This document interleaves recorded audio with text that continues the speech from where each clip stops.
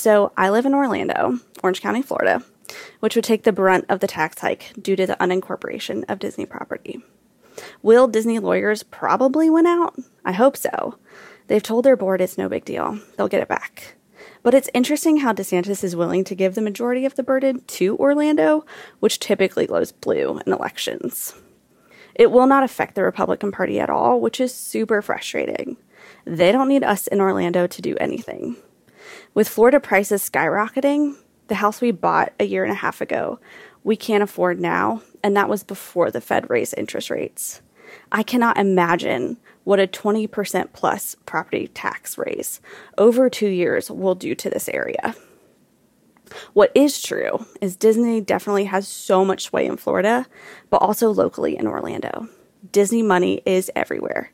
So I'll be curious how the politics shift as the money shifts in retaliation. Basically, we're just emotionally spilling everywhere down here, somewhere between the happiest place on earth and hell.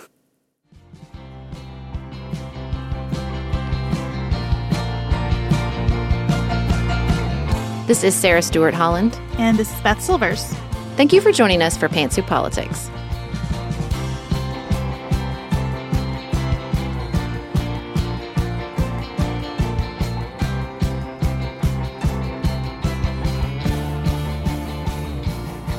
Hello, everyone, and welcome to another episode of Pantsuit Politics. Today, we're going to do what we do best and engage in some political therapy around two of the most controversial issues in America right now, the end of Title 42 at the border and Florida's war on Disney. Outside of politics, we're going to talk about May, or as I like to call it, December 2.0. Now, before we get started, Beth, you might sound a little different today. You want to tell why? Yes, our 16-year-old roof is being replaced as we speak. This was the only day in all of May because, again, December 2.0 that we could get it scheduled. And it's loud. And so my dear friends who just bought a house down the street from us allowed me to come into their empty, not yet moved into house. And I've set up a pillow fort in their half bath. It is not how I anticipated spending my first hours in their new home, but I'm really grateful for the quiet space today. Speaking of gratitude, we are still so incredibly thankful for all of your support for our new book, Now What?, that launched last week. We love that you are all sharing your reviews on Amazon and Goodreads. Our goal is to get to 100. That's a really important number in the first few weeks of a book's launch. So if you haven't posted your review, we would love to see it. And also, the audiobook will be available on May 17th. And if you're looking for just one more way to show your support, you can request that your local library get a copy of Now What? Seriously, you guys, it is so incredible to watch your reviews pour in on Instagram and Facebook and Amazon, of course. So thank you, thank you, thank you. And up next, we're going to talk about Title 42. Ever catch yourself eating the same flavorless dinner 3 days in a row? Dreaming of something better? Well, HelloFresh is your guilt-free dream come true, baby. It's me, Keke Palmer. Let's wake up those taste buds with hot, juicy pecan-crusted chicken or garlic butter shrimp scampi. HelloFresh. Stop dreaming of all the delicious possibilities and dig in at HelloFresh.com. Let's get this dinner party started.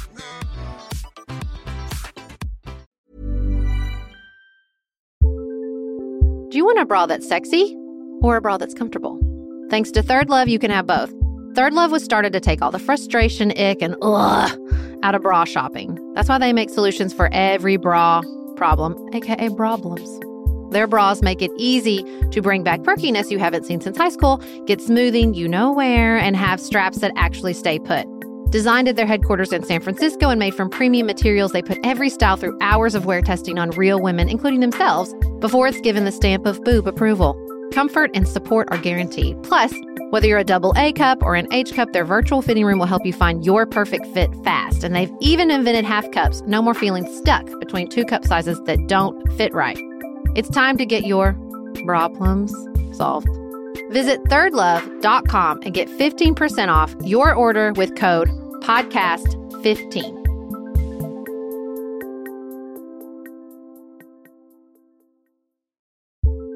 We are special breakfast people here at Pantsuit Politics, but not just when Beth and I are on the road. The truth is, I want something warm from the oven every Saturday morning and Sunday morning. It's just the truth. It makes it feel special, makes it feel exciting. I don't want to work at it. So the first time I ever saw wild grain which is bake from frozen subscription box for sourdough breads, fresh pastas, and artisanal pastries. I was obsessed. You guys, I've been a member for over a year. It's amazing. It's so easy. Every item bakes from frozen in 25 minutes or less, no thawing required.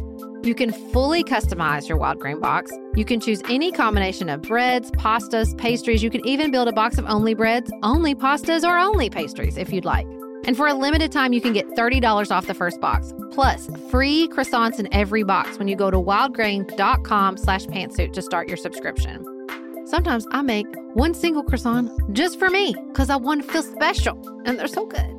You heard me. Free croissants in every box. And $30 off your first box when you go to wildgrain.com/pantsuit. That's wildgrain.com/pantsuit. Or you can use promo code pantsuit at checkout.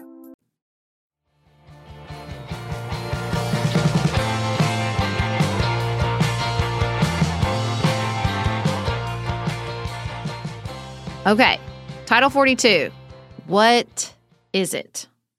Well, former President Trump activated Title 42, which is part of the Public Health Service Act of 1944, which was aimed at preventing the spread of communicable diseases around the United States. Now, the law started empowering the Surgeon General, but they shifted that authority to the CDC. So if the CDC determines that there is a communicable disease in another country, health officials have the authority within this law and the approval of the president to prohibit, quote, the introduction of persons and property from such countries or places, end quote, for as long as the health officials deem necessary.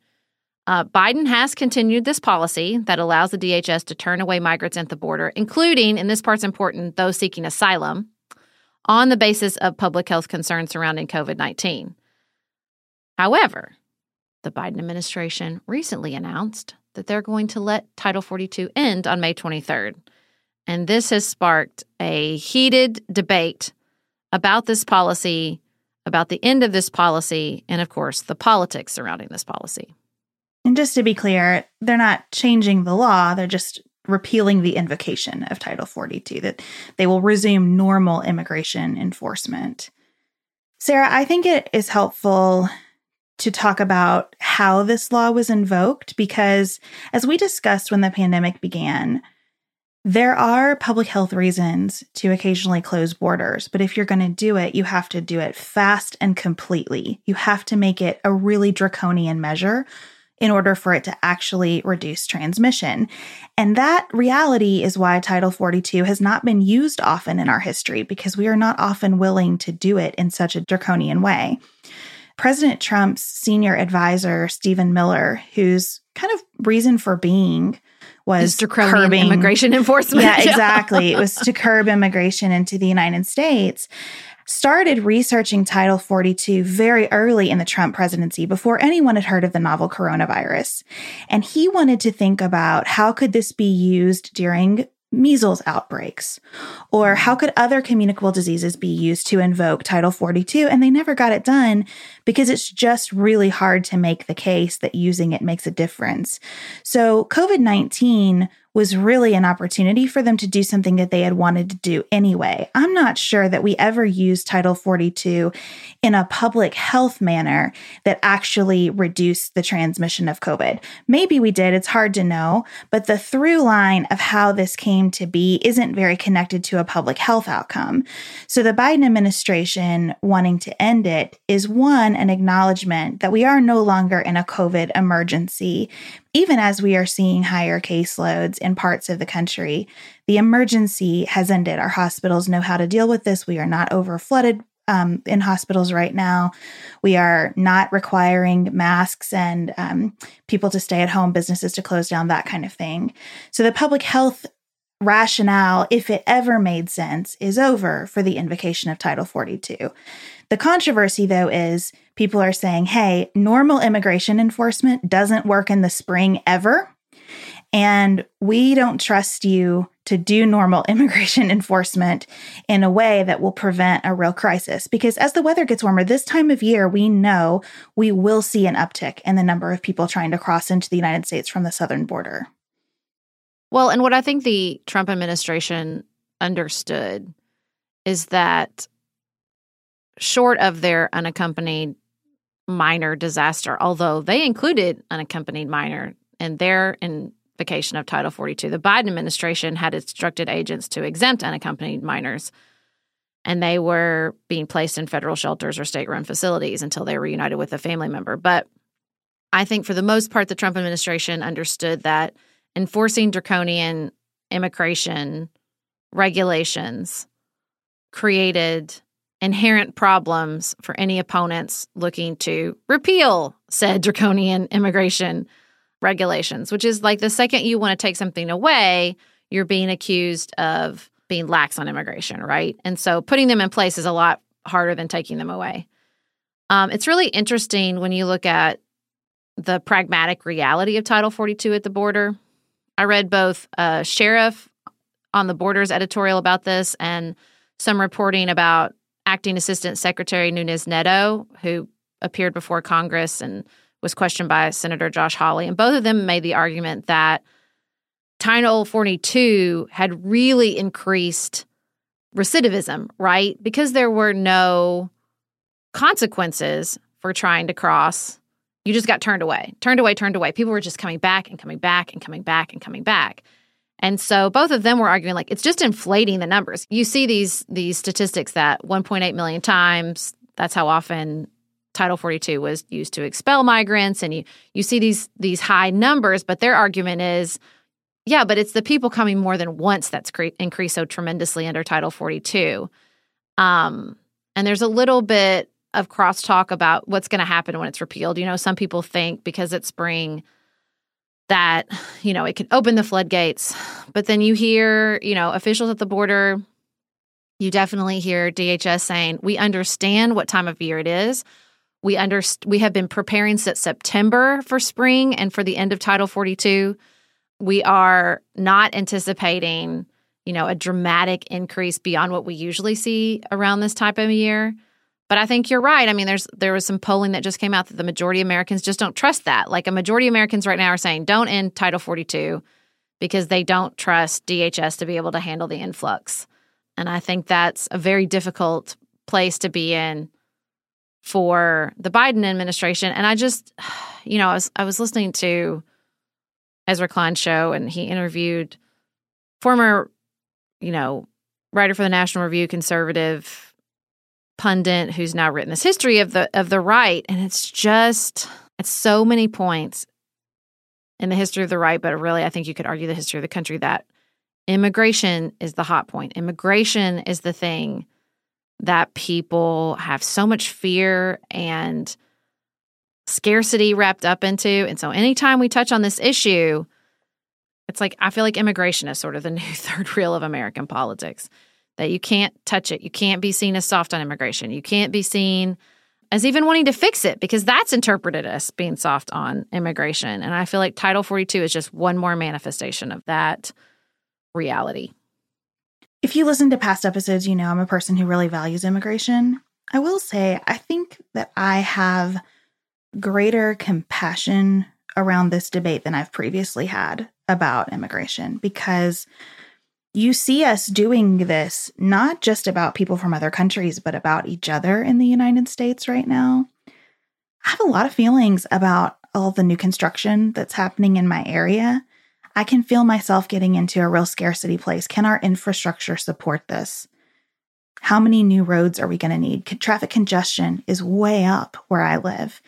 And while I think more people generally means good outcomes, I think that the collapse of a lot of things we always thought were solid around the pandemic are working on us in ways that it's hard to totally unravel. And so I can get in that scarcity place myself. When we were in Texas, we saw so many signs about not wanting people from California in Texas. And I know throughout the country, there's been a ton of discussion, especially about wealthy people relocating from the coast to Middle America and how people feel about that. So sometimes when we talk about immigration, I worry that what we are having is really a discussion about the changing complexion of America, that we have people with different skin colors, different languages, different cultures, different traditions. I think right now we still have that, but we have mixed into it just a huge dose of nothing feels very solid to me right now. And so the fear of more change is really strong. Now, that doesn't say anything about whether Title 42 was ever properly invoked here and whether revoking it is the correct thing to do under the law. But the bigger discussion, I think, has some new layers because of the pandemic.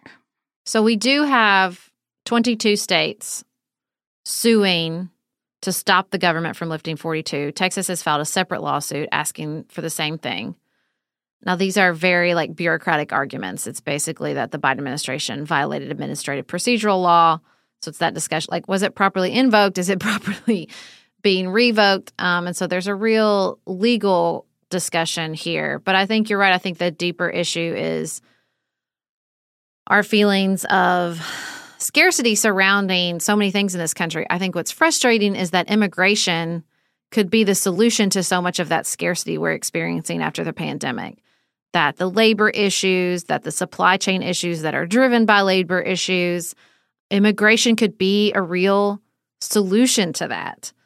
But that is it just seems to be consistently a hard lift for Americans to understand and appreciate and engage with. I was talking with some family members last night, and a conservative family member said, I was hearing people talk about jobs and all the unfilled jobs. And I said, I know we don't like to talk about it, but immigration can be a real solution to that. And that's sort of the most hopeful I felt around this. I'm like, okay, well, if people in their everyday conversations are bringing this up and saying, we need workers, which means we need immigration, instead of just deciding that we're going to shame people who we think aren't working hard enough or doing jobs that we think they should do. I mean, how's that working for us?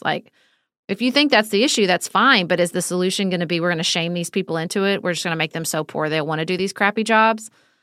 And that's really the most hopeful I've felt recently. If everyday people are engaging with the complexity and the difficulties of our labor market and how immigration fits within that, because that's the one place there should really not be scarcity.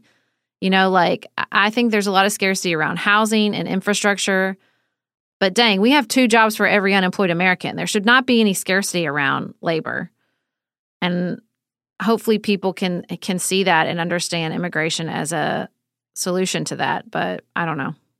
I hope that's true too. I hope that those new dimensions to the conversation also open up new possibilities in our discussions of it, because I think that we absolutely need more people here in terms of making the economy start to not just work on the numbers, but work in the feeling of it to kind of feel more normal again. And I also hope that when we say maybe we don't trust the administration to handle it, that we less mean we don't trust a Democratic president to manage the border, and more that we recognize that the laws that we have in place, what DHS has to work with, what the president has to work with, do not meet this moment. Because our current immigration laws result in really inhumane and uneven and unreliable enforcement. And so, we've been talking for decades about how Congress needs to do better on this issue. And I hope that these conflicting pressures might result in some positive momentum. Up next, we're going to talk about Florida and how conflicting pressures are leading to really negative momentum in a lot of areas. So after the break, we're going to talk about DeSantis and Disney. If you're looking for a very quick salon quality, but not salon priced manicure, Olive & June has you covered. We've talked about Olive & June's Mani system before. It has everything that you need for a professional manicure in one box. Salon grade tools, your choice of 6 polishes. Those polishes are going to last you for 7 days or more. The cost breaks down to about $2 a manicure. Olive & June also has press-ons if you want. What I love, though, is that Olive & June each season is coming out with new colors, and I just got a set of spring and summer colors in quick dry polish. They say this dries in about a minute. It seemed dry to me in about 30 seconds. It was not kidding about being quick dry. I also love the light colors in this set. There is a huge range. My favorite one is called Kitten. It's like a pinkish gray. The quick dry polish gives you full coverage in 1 or 2 coats. It lasts for more than 5 days, and it is offered in more than 40 cruelty-free and vegan polishes. Olive & June just understands what's happening in our lives, that we need to move quickly, but we want to look great and feel great and have fun in the process. Visit oliveandjune.com/pantsuit for 20% off your first system. That's oliveandjune.com/pantsuit for 20% off your first Manny system.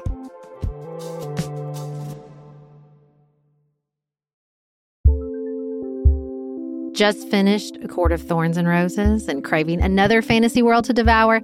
Dipsy's got you. Dive into spicy enemies to lovers' tales or embark on an epic romance between immortal fae and sworn foes. They've got fantasy romance stories perfect for your morning walk, late night, or long bath. Dipsy is an app full of short, spicy audio stories. They bring scenarios to life with immersive soundscapes and realistic characters.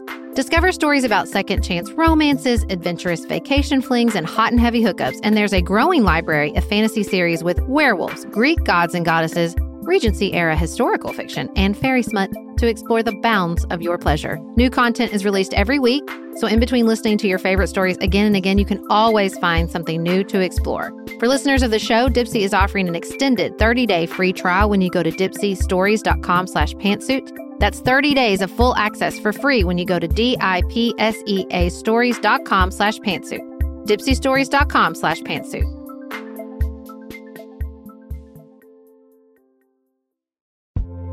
This show is sponsored by BetterHelp. Can I get something off my chest? Every day I feel a little pang of sadness because I think about Griffin going away to college. Y'all, he's a freshman in high school. This is not healthy or normal. This is why I have it on my list of things to talk to my therapist about. We all carry around these things, big and small. When we keep them bottled up, it can start to affect us. Therapy is a safe space to get these things off your chest and to figure out how to work through whatever's weighing you down. If you're thinking about starting therapy, give BetterHelp a try. It's entirely online, designed to be convenient, flexible, and suited to your schedule. Just fill out a brief questionnaire to get matched with a licensed therapist and switch therapists anytime for no additional charge. You gotta get it off your chest. And you can get it off your chest with BetterHelp. Visit betterhelp.com/pantsuit today to get 10% off your first month.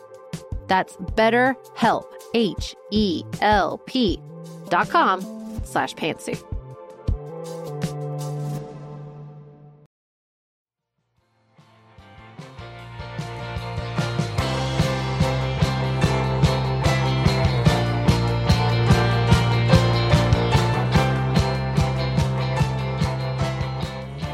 As everyone knows by now, the governor of Florida, Ron DeSantis, has been engaged in a political battle with the Disney Corporation.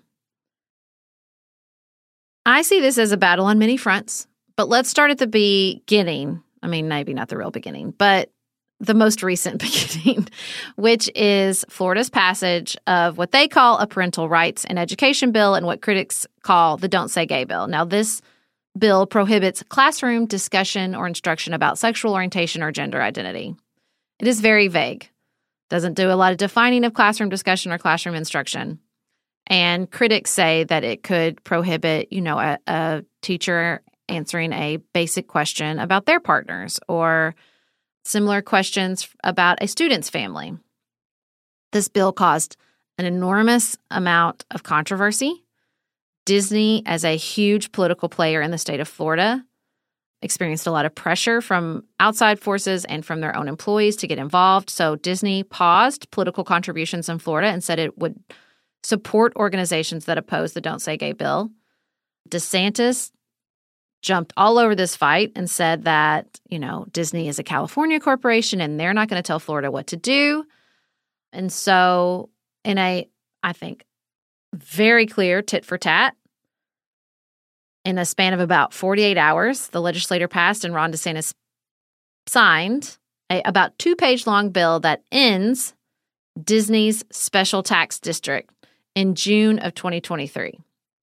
Now, I think we could go down a road about the governance side of this, about what that means to end the special tax district. I know a lot of us have read sort of the implications for taxpayers, the implications for emergency personnel, because what that tax district does is let Disney basically govern itself. So if they can't do that anymore and that governance is pushed on these 2 counties that cover this almost 40 square miles, what does that mean? But Beth, I'm going to make a proposition, which is I don't think this is about governance for DeSantis.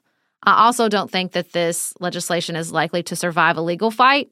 And so I don't want to get too much in the weeds of that. What do you think?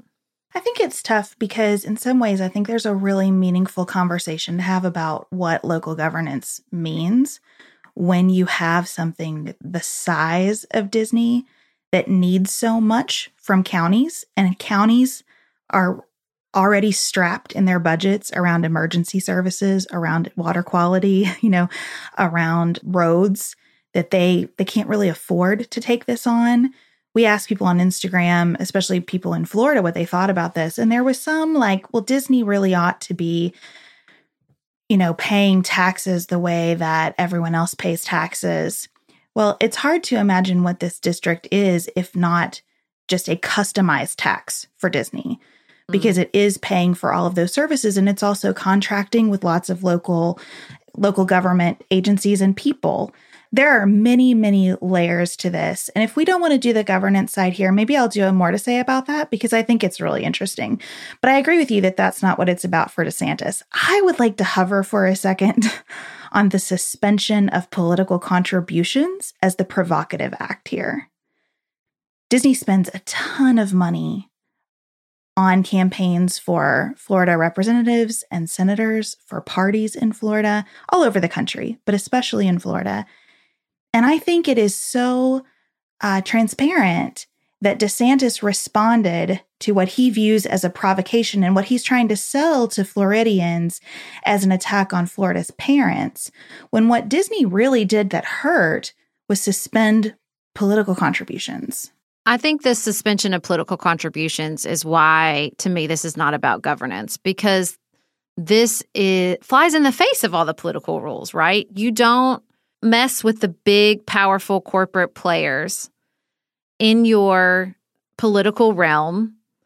And I think what people are speaking about, the tax, should Disney be taxed like everybody else, speaks a little bit to what DeSantis has touched here, which is they're getting unfair treatment. And I think people understand they get special treatment and maybe have questions about this. But he did the calculus, maybe quickly and maybe wrongly, that the politics of this will outweigh the governance of this.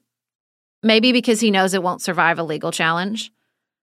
Maybe because he is running for president and all politics is national. And so it's such a hot button national issue, both touching on, conversations surrounding gender and sexuality and conversations about free speech and corporate power, that he made the calculus like this is such a winning national political issue. It really doesn't matter what the costs are locally. Well, I read a piece from Sarah Rumpf, who knows Florida politics very well, and she also points out that in pursuit of the presidential nomination, Ron DeSantis now has an organization around him that gets small dollar donations from across the country. And so he can afford to take this fight on with Disney. But that's not really true of like rank and file Florida legislators whose names aren't known, maybe even in their own districts, but especially nationwide. Those folks are going to need corporate donations to continue conducting their political activity the way that they do. So in some ways, DeSantis is really throwing them under the bus here. And he can afford to do that because he's running for president. He also might be making the calculation that if a lot of these folks lose and he gets a Democratic legislature to spar with for a couple of years, it increases his national profile and increases his opportunity to win the nomination. Well, and I think that he has exhibited several times and has adopted the Trump sort of loyalty at all costs. It doesn't matter how you feel. You do what he says. Doesn't matter the political cost for you. You are loyal to him, or you will have consequences way worse than any political consequences of following him. I think he's made that approach abundantly clear. So in pursuit of a deeper understanding of this particular cultural war, I listened to Ben Shapiro, God save me, on this issue. And it is it is like a hall of mirrors. Up is down is up. You know, he spends a lot of time quoting Barack Obama in like speeches from his ex-presidency as if that is the new, you know, regulation coming from the federal government. It's very weird. But, you know, even he acknowledges the hypocrisy of this move coming from the right. That the party of empowering corporate speech, empowering corporations, the party behind Citizens United, is now saying, if you criticize the government, you will experience repercussions from the government, right? And it's wild to hear the justification. The justification is basically, it's good enough for Democrats, so we're going to do it too.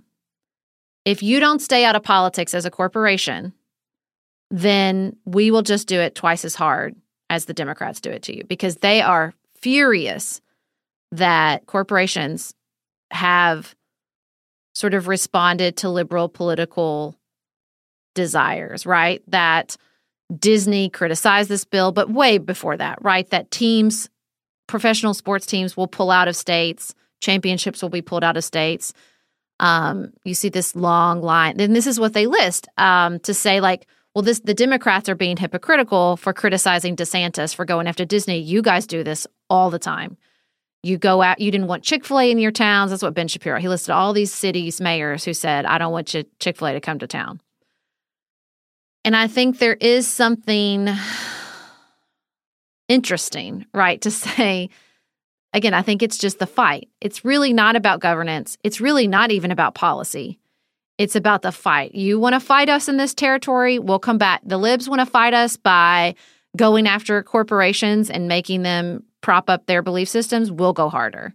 We'll do it 10 times harder. We'll fight harder for what you really want and not let them win every sort of corporate fight. Well, I don't buy that any of that is about corporations. I think you're right. It is just the fight. I don't think that this is about what role the private sector plays in public matters.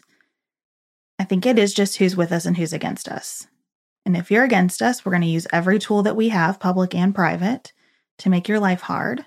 And if you're with us, we're going to use every tool that we have to make your life at least feel like you have a leg up on the people who are making life hard for us. At least feel like you have a leg up on the people who disagree with you. A lot of people, when we announced that we were going to talk about this issue, wanted us to talk about the hypocrisy of people like Ben Shapiro saying, stay out of politics, when Citizens United has welcomed corporations into politics as people. And I think that's true. And I also think pointing out hypocrisy has not gotten us anywhere in our politics, because we really aren't talking about ideas anymore. We are just talking about who's with us and who's against us. I think this is a good place to pivot, because I don't think we're talking about ideas anymore in politics, but I do think we're talking about fears. Fears, concerns, even back to our conversation earlier about immigration. I was listening to David from On the Bulwark. I did a little tour. I did Pod Save America, The Bulwark, and then Ben Shapiro. What a day. I took a tour across the spectrum on what people had to say about DeSantis. And, you know, David Frump's argument was DeSantis hates this fight because he wants to be the guy, the common sense guy who kept schools open during COVID. That's the position that is most beneficial to him. And I think that could be true in the general, but he has to win in the primary.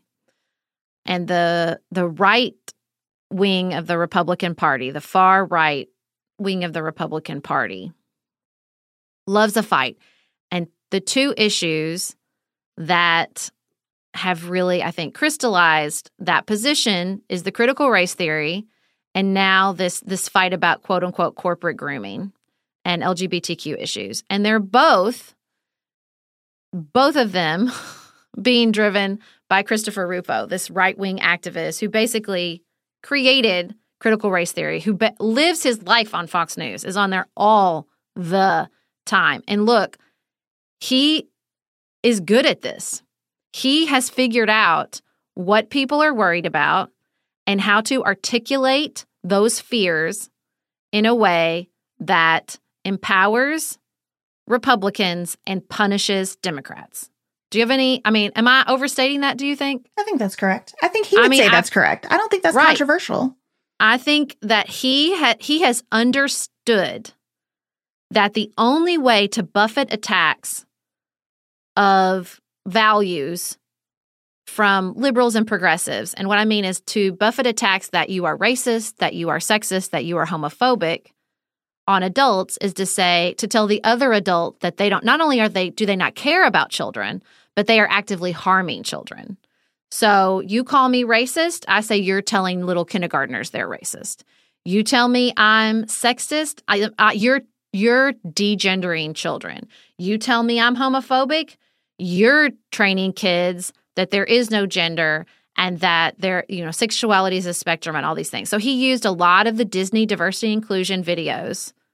That's what kicked off this Don't Say Gay thing. He'd throw up these videos. I had members of my own family send them to me.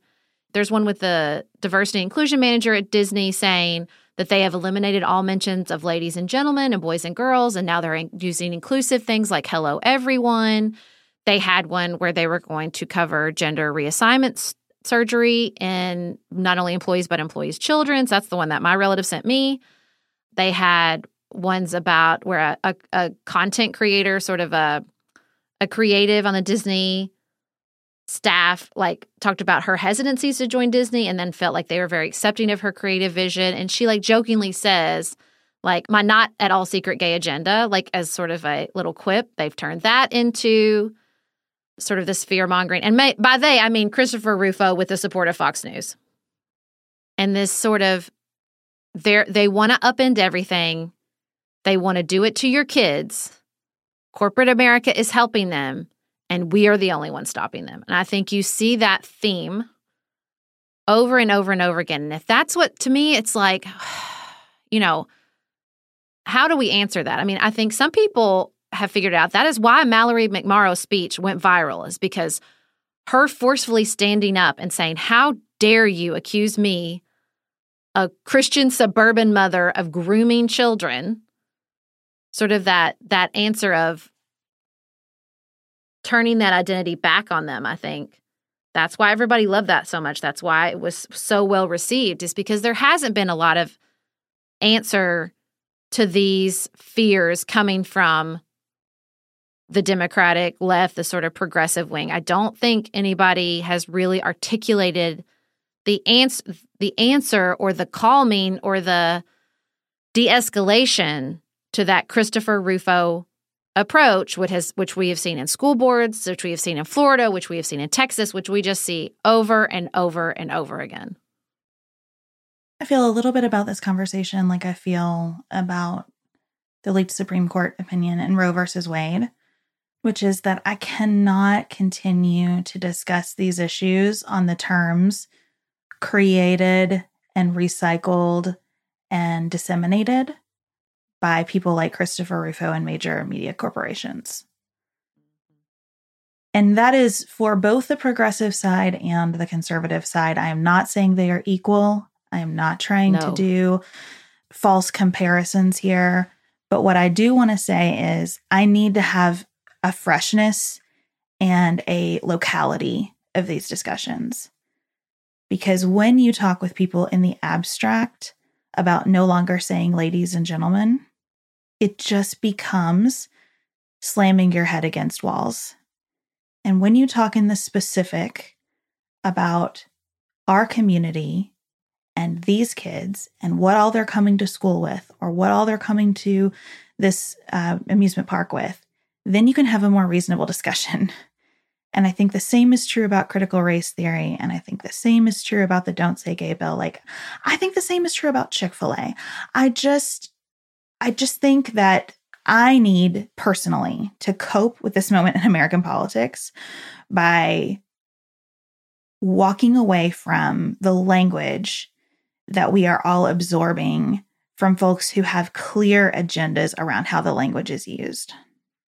I listened to the argument on Friday. It was Jane Coaston and Michelle Goldberg and Ross Douthat, and they were talking about don't say gay. And I thought it was one of the best conversations I've heard about that undercurrent and how exactly what you said, how it's being defined by the right wing, but also acknowledging that there are real cultural, I don't know if concerns, because I don't want it to become this sort of moral panic, which I think in many ways it already is, but where there is something. Could we use there. Uncertainty? Is that a fair word to use here? Yeah, I think cultural uncertainty in the face of change. Because did you get a chance to listen to it? I did, yeah. I was listening at the exact moment you texted me and told me I should listen to it at the listen. same time. I thought the best moment was when Ross Douthat said, 10 years ago or 15 years ago, as a social conservative, if I had said in the face of arguments around marriage equality, well, in 15 years from now, people can name themselves and you'll tell me sexuality is a spectrum and everybody can choose at any moment in their life what they want to do and people will be choosing their genders, you would have called me an alarmist and you would have said, how dare you try to argue against something? People are born this way, they don't choose it, and it's just this finite percent of the population that we need to allow to marry who they love. And how dare you accelerate it and scare people that way? And I thought, he's right. He's right. That's exactly what would have happened. I had this conversation with my 12-year-old. I said, you weren't alive then, Griffin. The argument was people don't choose. They're like this. They just want to marry who they love, and that'll be it. I'm like, but let me say definitively, I don't care if people choose. I don't care if people go back and forth. I actually do believe sexuality is a spectrum.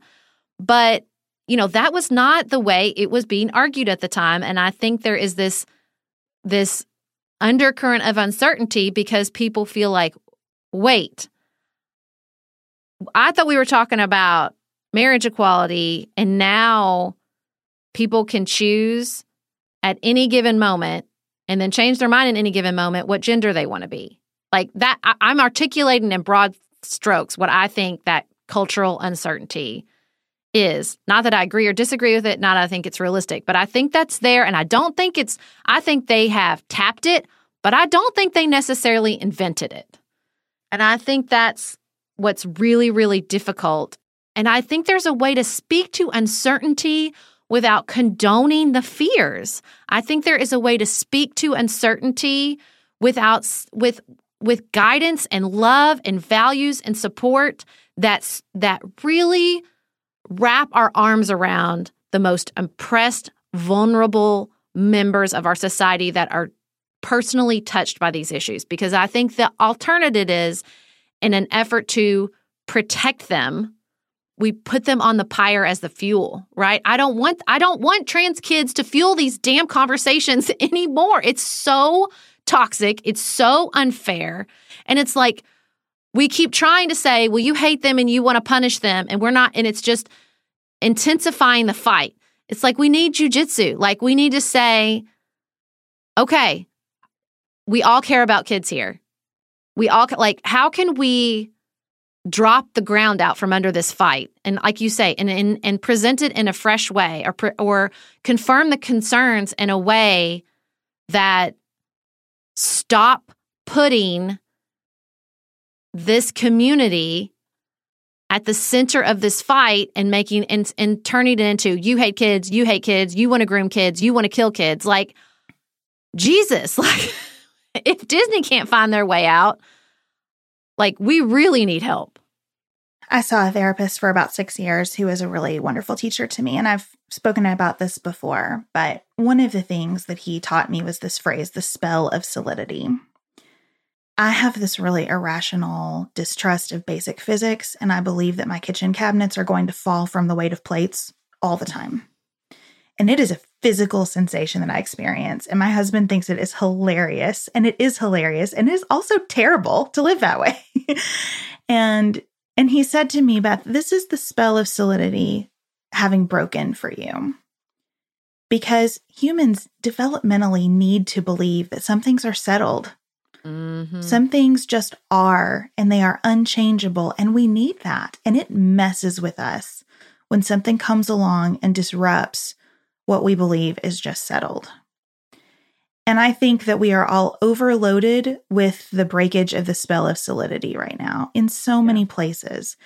I agree with you that that was a really wonderful moment in that episode of The Argument when Ross Douthat said that about what we would have thought 10, 15 years ago. I would submit that 10, 15 years ago, I also never would have believed that a Republican governor would use the law to punish a corporation for expressing a viewpoint on a piece of legislation. I would not have believed that Roe versus Wade would be overturned and that immediately people would start talking about whether birth control ought to be banned, whether IVF ought to be legal. I never would have believed these things were possible. So the spell of solidity has been completely shattered, and developmentally, that is hard on us. And that doesn't mean that I think every viewpoint is totally understandable or that the way people are behaving especially is acceptable. It is also why I have got to find some smaller spaces for these discussions. And when you talk to people in Florida about what's going on with Disney, you get a really complex set of considerations. Considerations that do reach the trash collection and the firefighters and the response time of ambulances. Considerations that do talk about municipal bonds and taxation and what is the balance of economic development, which always has benefits and always has burdens. And it is really hard to get that calculus of benefits and burdens of economic development right. And so I think that's a really good framework to think about the larger discussion about what it means to have transgender and non-binary people as a focal point in art and culture and social media, and for us to be rethinking some of our language because we have people who have always existed, but who are now being cared for and who are being fought for. And I think we are really struggling to figure out where something is advocacy that needs to push hard on an issue and forcefully and fight, and where just people trying to deal with this cultural uncertainty begin. And I just keep looking for ways to keep my feet firmly in the people, looking for ways to handle cultural uncertainty category instead of the fight category. I know we need people to fight on multiple sides of different issues. I also know that that's not what I'm here to do. And it's easy to believe because of all that language, because of those refined messages that make their way to us in such a deliberate fashion, it's easy to get confused about your place in the scope of that discussion. You know, it's so interesting listening to Ben Shapiro because, you know, obviously his posture is very fight, but it's always the left. There's no acknowledgement. There's no mention of polling. There's no mention of where most Americans are. There's never any conversation about, oh, well, what some of this push came from within the Disney Corporation, came from with like employees that were pushing for this activism, as it often happens in corporate America. Under his view of the world, it is the left, the left-wing media complex, and Barack Obama, I guess, who's still steering all this. It was so fast. You know, he goes on this whole thing about how Barack Obama lied for 8 years all the time. And I thought, where am I? What is happening? But I mean, that's his formulation of the world, right? It's a concerted effort, that this isn't a sort of generational shift or generational conversation, which I absolutely think it is, but that it is a concerted effort from the left. Maybe the left is composed of young people primarily, and he's okay with that. I don't know.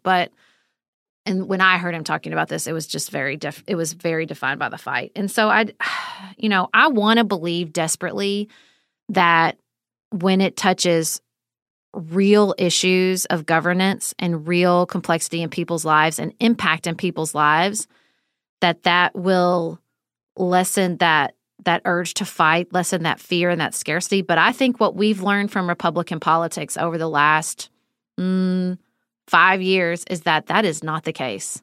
It doesn't matter if the childhood tax credit positively impacts your bottom line. It doesn't matter if you have one of the best job markets out there. It doesn't matter if your roads are falling apart. It doesn't matter if in Kansas they have to shut the school down one day a week because they can't afford budgetary to run this. It doesn't matter. It doesn't matter that there is a minority view. And I think the understanding that it's a minority view and that, it's cancellation really means that, I'll call you a pedophile in pursuit of my political ambition, right? Like, it's just power. It's not governance. It's just power. And I think a lot of it's cultural power. I think a lot of it is, and I'm not talking about the people with honest concerns. I'm talking about, Republican Party leadership, but also Republican Party activists and that far right wing of the party that nothing anybody says or does is going to upend their desire for a fight. And so to me, if that's the political reality, if the political reality is, January 6th was just some nice tourists and the real enemy here is the left, that Barack Obama is a secret socialist trying to destroy America, then there's just this, I feel this, it's like desperate need to, like you say, just upend it. Like, well, stop giving them a fight. Just stop giving them a fight, right? Like, just stop. I don't know. I don't even know what that means. I don't even know how you stop engaging in a culture war on this level. I really, I don't even know what that would look like. I felt trapped so much in this cycle for most of my adult life, and it just keeps escalating and escalate. You're worse, you're worse, you're worse, you're worse. And it's so, I think this Disney situation, because it flies so in the face of the traditional political rules, particularly around state politics. I mean, can you talk about going back in time? 1 year ago, oh, well, they're going to go after Disney. What? Like, it just flies in the face of political logic. And so I'm having to think, well, then the political logic is different. What am I missing? What am I not seeing? What are to our detriment, to everybody's detriment? And I think that is just exhausting. I think trapped in a cycle is a great way to put it, because it does feel like nothing matters. I was reading Charlie Sykes' newsletter for The Bulwark this morning as we talk about venturing into the territory of conservatism. And The Bulwark is a never Trump explicitly outlet that I think does really excellent commentary in particular. And Charlie Sykes was talking about the protest that broke out over the weekend in the wake of the Supreme Court leak, and particularly about the folks who showed up around Brett Kavanaugh's house. And he was saying, look, there is nothing that spins the Republican media machine more than protests. Nothing. And especially protests at someone's house like this will be days and days of content for that Republican media machine. And I think that it just has us all believing that every pro-life person I know must relish the thought of forced birth and cutting off access to birth control. And every left-wing person I know must want to police every sentence I've ever stated and ensure that corporations abide by a list of rules or else they go bankrupt. And that is just not where the people I know are. I know people who will say some banana things now, but I think that's because bananas things have so permeated our discourse. I think what Ben Shapiro said about Barack Obama lying all the time is necessitated by books like This Will Not Pass, the new book from Jonathan Martin and Alex Burns of the New York Times. I'm reading it. It is so well sourced and so full of details that I did not know before. It's also drenched with disdain for Donald Trump as a human. And I read it and I think, this is such important information that I wish everyone knew. And if you have any sense of, I thought Donald Trump could have been a good president, I voted for him once, maybe I voted for him twice, you'll just put it down a page or two in. And I'm not criticizing them, because I've really tried to interrogate myself, like, what do you expect when you're sitting in the middle of all this information and you're trying to not do a journalist thing and have the left come at you for being too fair? Then this is what is going to get produced. And I'm not criticizing the left for that either. I'm just saying, I think, to your point about being stuck in a cycle, that we all feel that sense of being trapped. I'm either not a good enough ally, or I'm not fighting for real values. You know, I've gotten a couple of emails in the past few weeks where like, I don't fight you enough on this podcast. I'm not interested in fighting anywhere. I'm interested in thinking and growing and listening and learning and trying to find some openings in our politics. And I worry that we are well past being able to find openings because we've all been taught that all political action looks like fighting. And I'm also kind of hopeful because I do think DeSantis has way overplayed his hand here. Legally, I think this is a joke. I think there's no way this special tax district goes down. Politically, I think that it is so transparent that it could fracture a little bit of at least his constituency. And I don't know what happens after that, but I'll take it, you know? Yeah, I think those openings are what I'm looking for. And, you know, I've decided for myself in my own conversations with people, I have to stop denying people's fears. Because when people feel that their fears are silenced, that fuels the fight. And it costs me nothing to say, I hear you. It is a confusing time surrounding gender. It is. I don't feel like that's a lie. It is. It's confusing and it's hard, and we are transitioning. You know, some of us literally, the cultural figuratively. We are in it with that right now. And, you know, if I was planning this out, I'm not sure a post-pandemic was the best time to do that, but it is what it is. And so I want to give people space to say, this feels hard. This feels like some people want to change everything, including ladies and gentlemen, right? And I just want to give people space to be able to say that, because keeping it in their own heads or keeping it only in the rage-fueled environment that is Fox News is hurting everyone, particularly the people that so many of us feel are most vulnerable, like trans people. And so I want to do something different. I don't want to be fighting about Ron DeSantis and Disney and whatever the equivalent is at the expense of actual governance, at the expense of actual ideas, at the expense of our actual values, because everything has been subsumed to just, they're the enemy. We are going to pivot a little bit to what we're thinking about outside politics. Up next.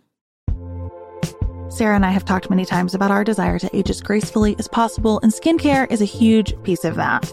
I spend a lot of time and money thinking about my skin, and I have added Ritual to my routine, which just gives me a lot of comfort. Ritual is here for us. They have created a wrinkle support skin supplement and conducted clinical studies, so we know it's working. They're taking the guesswork out of skincare. Ritual Hyacera is one of several Ritual products that I love. I take the daily multivitamin, I take a probiotic, and Hyacera is that once daily skincare supplement that is clinically proven to reduce wrinkles and fine lines and increase skin smoothness in 90 days.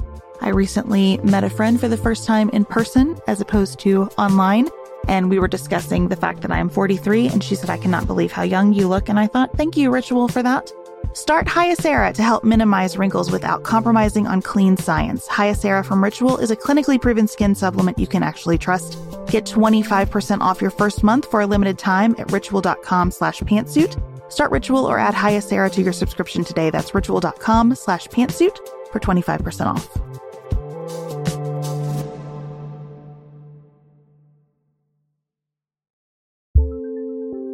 There's not much worse than a dry and itchy scalp. Also, when you get your hair colored and then it does not last as long as you and your stylist discussed. It could be that unfiltered, mineral-filled water is the culprit. Hard water is a leading cause of damaged hair and dry, irritated skin, and about 85% of the United States uses hard water, filled with dissolved minerals and added chlorine. That's where Canopy's new filtered shower head comes in. Canopy, known for their beauty hacks and reimagined humidifier, has revolutionized the filtered shower head. Dermatologists recommended this unique 3-stage filtration system greatly reduces contaminants and odors in your shower water. leaving you with healthy hair and glowing skin. Best of all, the Canopy filtered shower head is hassle-free. Installation is a breeze, and its unique quick-release filter replacement feature allows for seamless filter replacement unlike any others on the market. Go to getcanopy.co to save $25 on your Canopy filtered showerhead purchase today with Canopy's hassle-free filter subscription. Even better, our listeners can use code PANTSUIT at checkout to save an additional 10% off your Canopy purchase. Hurry, your hair and skin will thank you.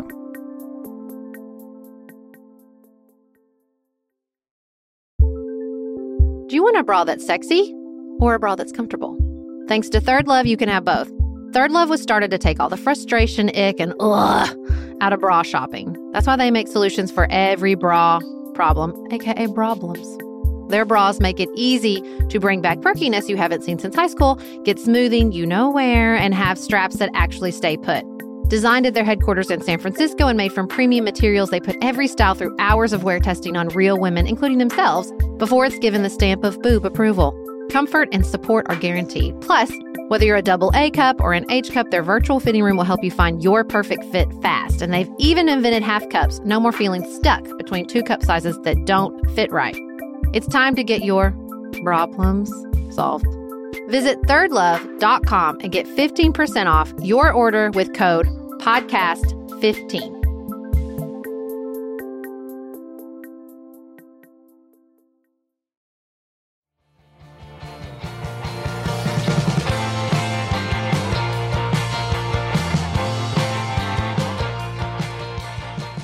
Beth, I said we were going to pivot just a little bit because I do think what we're going to talk about now is relevant, which is May, as in the month we are currently in, and the exhaustion that accompanies it and how that plays out in lots of ways. Why have we put every, I would argue, gendered appreciation holiday in the month of May? Why is Nurses Day and Teacher Appreciation Day and Mother's Day all at the beginning of May?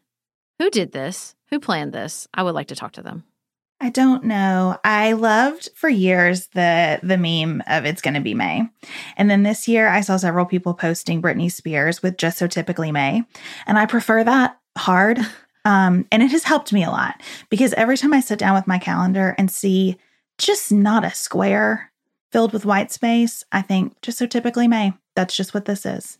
Yeah, when I heard it it was probably years ago. I don't even know who. I wish I could credit where I heard it originally, but I don't. The first person who said it's December 2.0, I thought, yes, that's it. Like, it's a transition of season. It's an incredibly sort of emotionally intense time of year. Like, we're wrapping up something. We're ending the school year. We're having all these sort of important holidays. Just even economically, like, we've had so many people, like advertisers and some of the companies we work with, say that Mother's Day is the second busiest time of year after Christmas for like purchasing and gift giving and all that. And it's like, I don't know why we keep doing this to ourselves. I also think it's particularly intense this year because it feels like we're all trying to get back to sort of the normal schedule after the pandemic, even though I don't think the pandemic is completely over. Obviously, there's still COVID out there. But like scheduling things that got rescheduled, even us, like even, we had so many people like, why do you have an event scheduled the same night as the podcast? And we're like, well, because we were both rescheduling things that we had to postpone. And so there's like the normal things that we're like, oh, we can do this again this year. And then we have all this backlog stuff that got postponed that we're trying to do this year. And it feels very, very much to me like that moment after giving birth when you're like, I feel good. I'm going to go do something. And then you do something seemingly normal that you should be capable of doing. And you do it. And then every cell in your body was like, girl, it was too soon. I wanted you to know it was too soon, but you weren't listening to me, but it was too soon. There's also a terrible mismatch of expectations and reality for most of May. Because that change of season makes you feel like, ooh, I should be outside all the time. I should be lounging under the sun. I should be swimming. I should be biking. I should be taking long walks with the people I love. But actually what you're doing is like running to the store to get the gift that you forgot to buy and calling someone to say, hey, can you please drop them off for this thing because we've got this over here. graduation is supposed to feel amazing, and graduation feels like a damn slog most of the time. I just think that there are so many pieces. We heard from many people on Instagram about how Mother's Day is so disappointing. And it is, right? That hurts your feelings. But the truth is, nobody's up for any of this. I don't think anybody's ever up for all the things that May has this time of year, but especially this year. Because while all this normal Mayness is going on, and the return to normal Mayness is going on, we're also getting that terrible deja vu of like, there are an awful lot of COVID cases right now. If we hadn't changed the way we did the map would all be red right now. What do we think about that? You know what I mean? And so it's all over the place. I saw Doctor Strange over the weekend. I'm really excited to talk with you about it when you see it. But I've just been really thinking about how much wisdom there is in the multiverse because I do feel like we're in the multiverse right now. Yeah. So much of our weekend was spent managing Felix's diabetes, which is what we do. That's our full-time job now. We still have to do all the other things on top of that.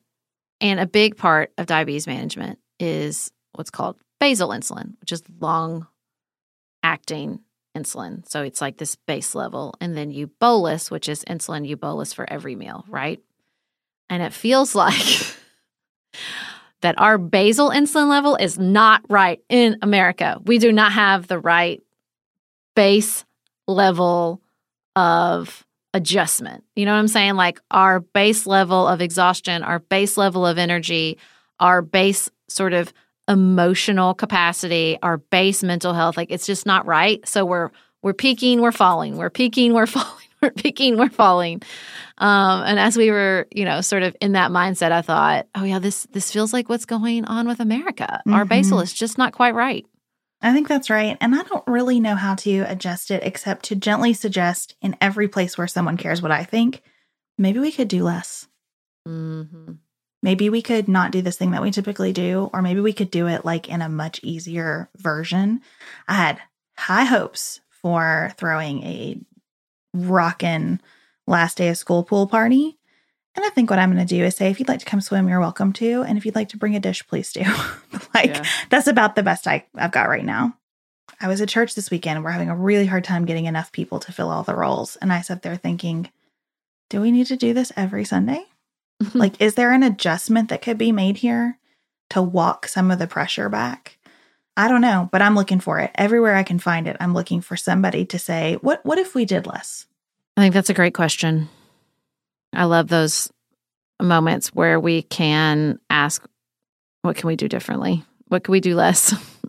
Where could we find a different opening in this conversation? It's my favorite part of what we do here at Pantsuit Politics. I hope what we have done here today around immigration and Disney and God Bless May has been helpful to all of you. Thank you for joining us.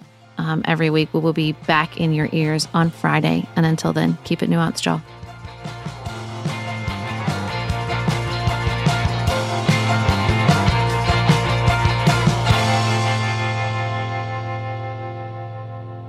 Pantsuit Politics is produced by Studio D Podcast Production. Elise Knapp is our managing director. Maggie Penton is our community engagement manager. Dante Lima is the composer and performer of our theme music. Our show is listener supported. Special thanks to our executive producers: Martha Brunitsky, Linda Daniel, Allie Edwards, Janice Elliott, Sarah Greenup, Julie Haller, Helen Handley, Tiffany Hassler, Emily Holiday, Katie Johnson, Katina Zuganellis-Kasling, Barry Kaufman, Molly Kors, The Creeps, Lori Ladow, Lily McClure, Emily Neasley, The Cousins, Tawny Peterson, Tracy Putoff, Sarah Ralph, Jeremy Sequoia, Katie Steigers, Karen True, Annika Uvaline, Nick and Elisa Valelli, Catherine Vollmer, Amy Whited, Jeff Davis, Melinda Johnston, Ashley Thompson, Michelle Wood, Joshua Allen, Morgan McHugh, Nicole Berkless, Paula Bremer, and Tim Miller.